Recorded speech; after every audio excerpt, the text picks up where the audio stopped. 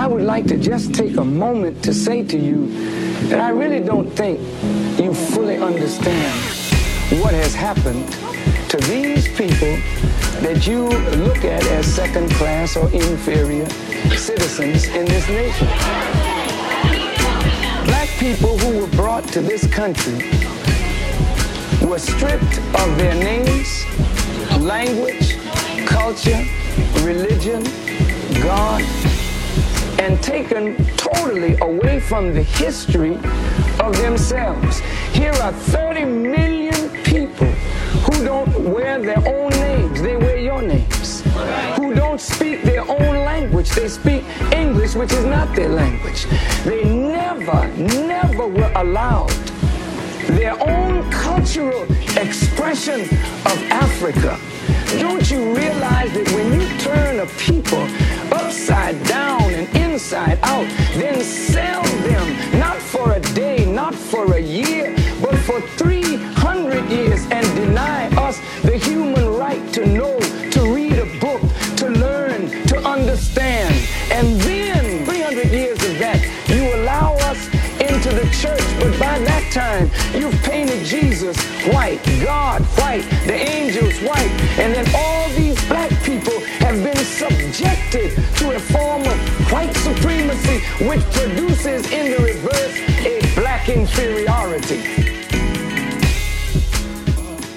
Today is Monday, June 26th. The year is 2020. This is No Easy Answers, and I am your host, Jules Taylor, and today, like all days, I have no easy answers for you. I would like to start this discussion today by telling you about Francis Julius Bellamy. Francis lived from 1855 to 1931. He was an author, a minister, and a Christian socialist. He championed the rights of working people, an equal distribution of economic resources, which he believed was inherent in the teachings of Jesus. He was forced out of the pulpit by angry parishioners who disliked his tendency to describe Jesus as a socialist. Francis was also the founding vice president of the Society of Christian Socialists and once offered public education courses with topics such as Jesus the Socialist and Socialism versus Anarchy. The name Francis Bellamy should be familiar to you, as most Americans know his most famous work by heart, The Pledge of Allegiance. As a socialist, he had initially considered including the word equality, but he decided against it, knowing that state superintendents of education on his committee were against equality for women and African Americans. It was in October of 1892, on the 400th anniversary of Columbus Day, that children across the United States first recited the Pledge of Allegiance. Here's Francis Bellamy's original wording. I pledge allegiance to my flag and the republic for which it stands, one nation, indivisible, with liberty and justice for all. In 1923, the words, the flag of the United States of America, were added out of fear that immigrant children would not clearly understand which flag they were meant to be saluting. In 1952, Congress voted to insert the words, under God, completing the wording of the pledge that we know today. Now, one could speculate that Bellamy, despite being an ordained minister, did not include the words under God in his original wording out of respect for the separation of church and state.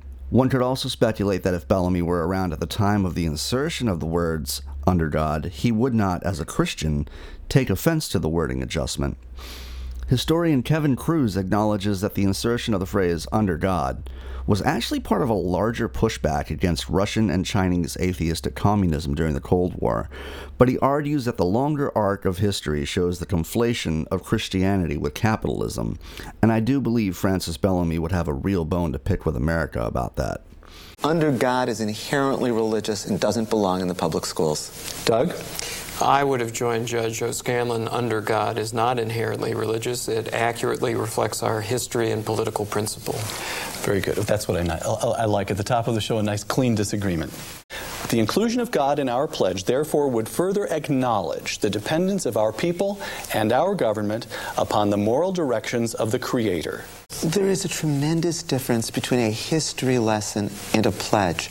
The words under God were inserted in the Pledge of Allegiance not to reaffirm our history, but because it was said... How can you say that? Well, this was congressional. This was... The irony of a lifelong Christian socialist who believed the politics of socialism were inherent to the teachings of Christ himself, composing a Pledge of Allegiance which is then co-opted by capitalism to push back against communist and socialist politics abroad, and couple capitalism with Christianity, is superbly rich. Bellamy also contributed a flag salute to be performed while reciting the pledge. This action would come to be known as the Bellamy Salute.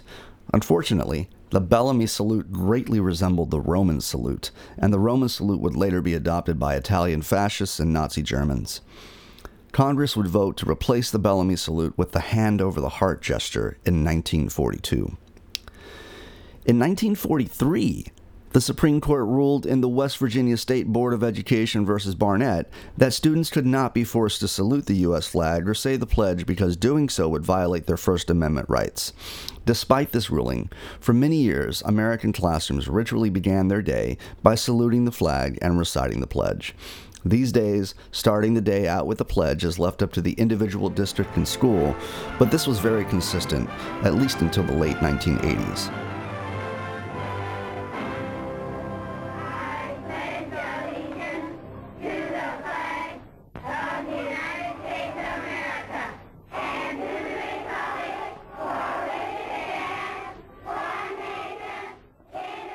Now, it's not an overkill to plainly state that a ritual reciting the pledge is the first step of indoctrinating children into nationalism. After all, what utility does the Pledge of Allegiance have if not for purposes of building nationalism and national loyalty? The young, impressionable minds who are made to memorize the pledge and its cadence are as malleable as the pledge itself, which we know has been augmented by design in order to accomplish broader ideological goals such as the conflation of capitalism with Christianity. The national anthem is of a similar utility, just a tool in the toolbox for constructing the ideology of patriots. Now, while all nations have pledges and anthems and make use of them in similar ways, I doubt the stories of how the ideological pillars of other nations came to be are as uniquely damning to the national character as the historical truths behind the pledge, the national anthem, and the Declaration of Independence. I would submit to you that every core tenet of American ideology, be it a pledge, a song, a document, or a historical figure, has not so well hidden truths just below the surface. This duality of narratives is pervasive starting at the birth of America with her founders. There's gonna be fireworks on the 4th of July. Red, white, and blue fireworks like diamonds in the sky. We're gonna shoot the entire works on fireworks that really show, oh yeah, we declared our liberty 200 years ago. In 1776. John Trumbull's famous 1818 painting hangs in the U.S. Capitol Rotunda, where it has been since 1926. The 12 by 18 foot oil on canvas depicts the presentation of the Declaration of Independence to Congress, along with 42 out of 56 signers of the Declaration. In 2019, a Twitter user named Alan Parsa took a digital image of this painting and placed red dots over the faces of those historical figures who owned slaves. The result was a vivid representation of how pervading slave ownership was among the Founding Fathers, having only 8 faces left uncovered. Now, while most Americans are aware to varying degrees that the Founding Fathers were mostly slave owners, it may come as a shock to some when they find out that most of all the early presidents, with the exceptions of John Adams and his son John Quincy Adams, were slave owners. The last president to own enslaved people was Ulysses S. Grant, the former commanding general of the Union Army. Some presidents are comparatively less guilty than others, like Martin Van Buren owning a single slave during his early career versus someone like Zachary Taylor, who owned around 150 enslaved workers on his plantations in Kentucky, Mississippi, and Louisiana. Out of all the early presidents and Founding Fathers, Thomas Jefferson is clearly the one that carries the greatest degree of guilt in his legacy. Historical assessments of Jefferson have been mixed, but generally they fall into one of 3 categories. There are those in the emancipationist camp, who maintained that Jefferson was an opponent of slavery all of his life, noting that he did what he could within the limited range of options available to him to undermine the institution of slavery.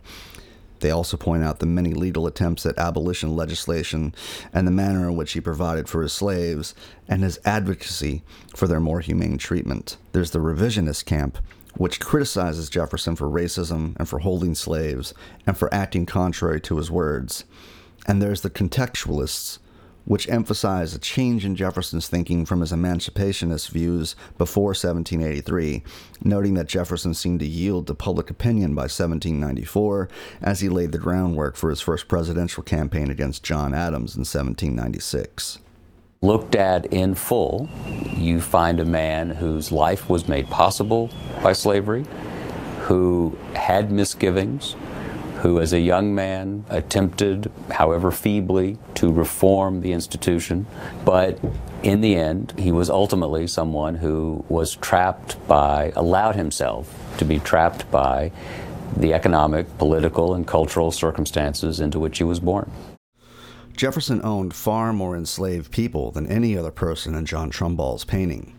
In total, there were around 600 enslaved people, most of them residing at Monticello, which was Jefferson's former primary residence and sprawling mountaintop plantation in Charlottesville, Virginia. 135 enslaved people came to Jefferson through inheritance when his father-in-law died. At the time of Jefferson's writing of the Declaration of Independence, the practice of slavery had been so thoroughly denounced that Thomas Paine wrote that the case for slavery had been, quote, sufficiently disproven. In a March of 1775 edition of the Pennsylvania Journal and Weekly Advisor, Thomas Paine published an essay calling for the abolition of slavery, the resettlement of freed slaves, and he likened the institution of slavery to those colonial grievances about Britain. To quote from his article, "They complain so loudly of attempts to enslave them, while they hold so many hundred thousands in slavery, and annually enslave many thousands more, without any pretense of authority or claim upon them. How just and how suitable to our crime is the punishment with which Providence threatens us.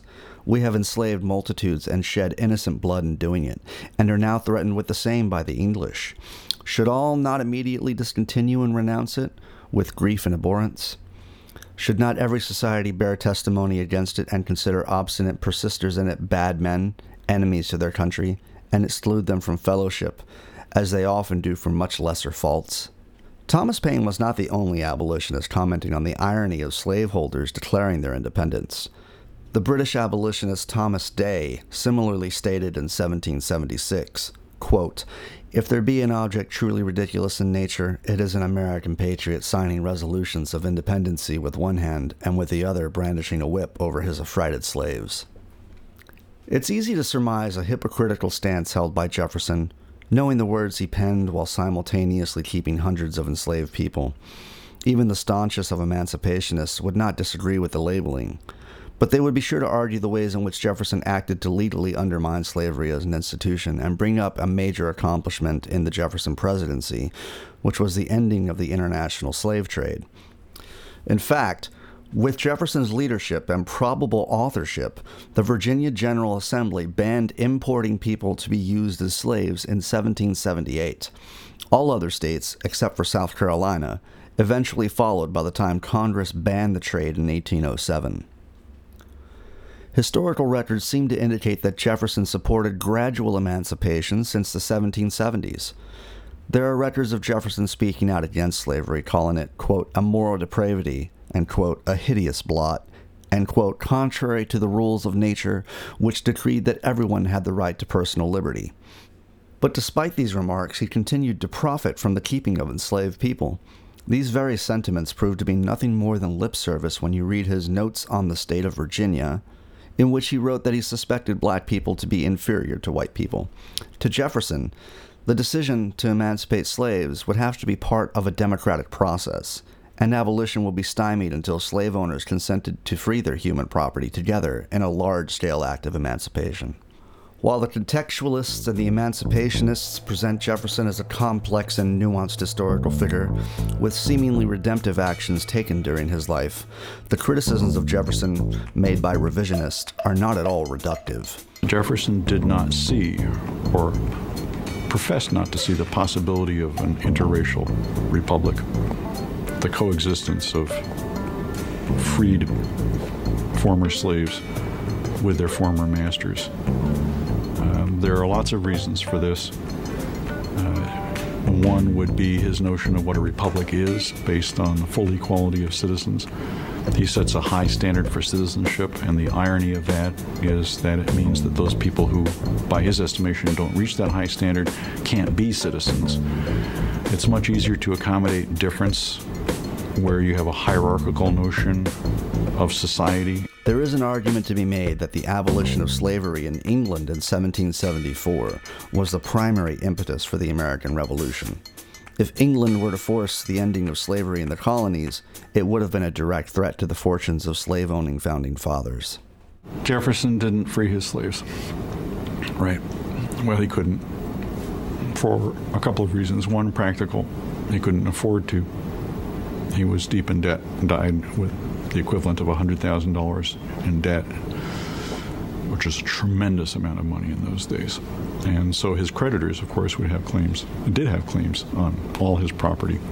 Further arguments would point to a different motivation for Jefferson's ending of the international slave trade. In 1791, the Haitian Revolution began as a slave revolt and would continue until 1804, when they declared their independence. Jefferson lived his life under constant fear of slave revolts, as was a common fear among white wealthy enslaving landowners in the South. The news of enslaved people successfully taking the island from their white masters, resisting a French counter-revolution, and placing an end to French colonial endeavors in the region, sparked a fear that similar revolts would happen in the States. The records of Jefferson expressing his belief in white supremacy, along with the ending of slavery in England and the Haitian Revolution, provide a compelling counter-narrative to the emancipationist and contextualist arguments, but perhaps the most damning indictment of Jefferson was not settled upon until 1998.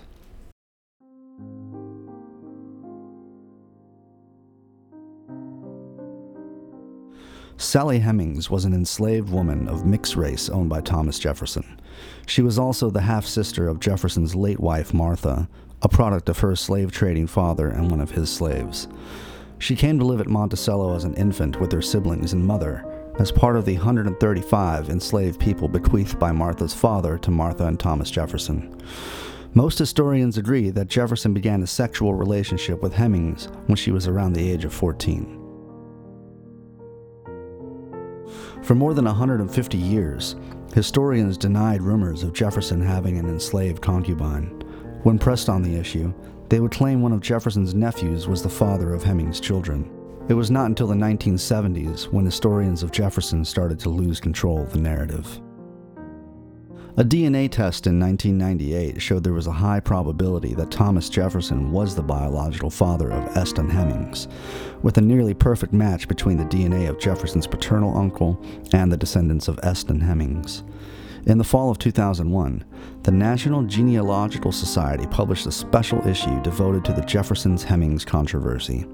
The experts in the publication stated that historical, genealogical, and DNA evidence all support the conclusion that Thomas Jefferson was the father of all of Hemings' 6 children.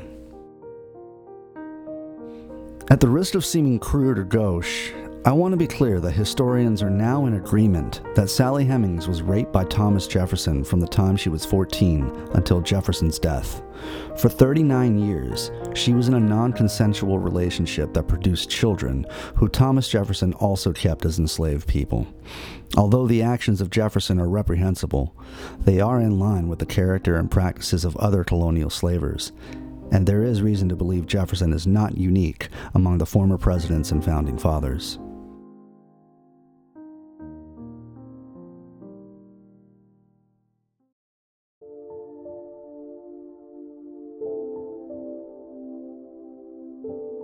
The slave-owning version of Jefferson is unsuitable for building the pride and folklore of a nation, and America cannot perfect herself as the nation she aspires to be, standing on a foundation of oppression in direct contradiction to her ideals. The Star-Spangled Banner is not immune from these indictments either. The lyrics in the third verse are, quote, celebrating the murder of enslaved people. No refuge could save the hireling and slave from the terror or flight or the gloom of the grave. When one takes an honest appraisal of American history, many historical narratives are not as they seem. Take, for example, the concept of taxation without representation, which is typically pointed to as the main reason why the colonies revolted against England and declared their independence. In a recent interview, historian Gerald Horne finds a different line of reasoning behind the colonial revolt. When the settlers here in North America revolted against British rule in 1776, a major impetus for that revolt was what was going on in London in terms of Somerset's case in 1772, where England decided to abolish slavery in England itself. There was a fear that that decision would leapfrog the Atlantic, jeopardizing the fortunes of a murderous row of so-called founding fathers, including George Washington, Thomas Jefferson, James Madison, Patrick Henry, the lawyer for slave owners, President number 2, John Adams. And so rather than run that risk, they revolted. American folklore is easily turned on its head when approached with any kind of historical veracity. If one were to factor in Somerset's case as the deciding factor which led to the colonial rebellion, one can liken the argument of taxation without representation to the false notion that the Confederacy seceded in order to preserve states' rights. That is not to say that taxation without representation was not a legitimate grievance, but centering the American Revolution's causes around England's ending of chattel slavery places the founders of America under a revealing light. For Americans who subscribe to the belief the folklore of their nation is an accurate version of history, these indictments are not easily received by them. A good faith attempt at communicating the moral truth concerning the ideology of America can be perceived as an assault on deeply held belief systems or an attack on America itself. American exceptionalism crumbles under historical scrutiny, and American innocence, in turn, fails to absolve our nation of its sins when our nation takes on the character of its founders. The American Revolution then becomes a war fought for the continuance of slavery under the auspices of dishonorable men who were penning hollow words men of lower classes took as truth backed up by principle and died for. In his 1968 book, Soul on Ice, Eldridge Cleaver writes, quote, "What has suddenly happened is that the white race has lost its heroes. Worse, its heroes have been revealed as villains and its greatest heroes as the arch-villains. They recoil in shame from the spectacle of cowboys and pioneers, their heroic forefathers whose exploits filled earlier generations with pride, galloping across a movie screen shooting down Indians like Coke bottles. Even Winston Churchill, who was looked upon by older whites as perhaps the greatest hero of the 20th century, even he, because of the system which he was a creature and which he served, is an arch-villain in the eyes of the young white rebels." The more you know about American history, the less of a patriot you should be. There was a time when I was a patriot, considering it my duty to love my country despite its flaws. I was a believer in American exceptionalism, and I believed America to be the, quote, shining city upon a hill John Winthrop imagined. I believed our military was spreading democracy around the world, and that our democracy was a standard you could judge other nations by. You could say I have an ever-worsening condition of anti-Americanism. My patriotism has been chipped away at by historical truths which lay in direct contradiction to our purported national ideals. The America I imagined is now in dissolution, with the truths of her history urging me to further deconstruct the nationalist fables told to me as a child. After all, history is an inheritance bequeathed to all mankind, and we ought to protect these truths as they are our only insight into our current collective worsening conditions. History helps us decipher the world around us, and we must act to ensure that the well of history is not poisoned with misinformation. Maybe the broader ideological question being asked is, what do the words of the Declaration of Independence mean if the writer did not believe in the equality of all men? With the words of Jefferson clearly not applying to the enslaved, can you imagine, all around you, slave owners celebrating newfound national independence?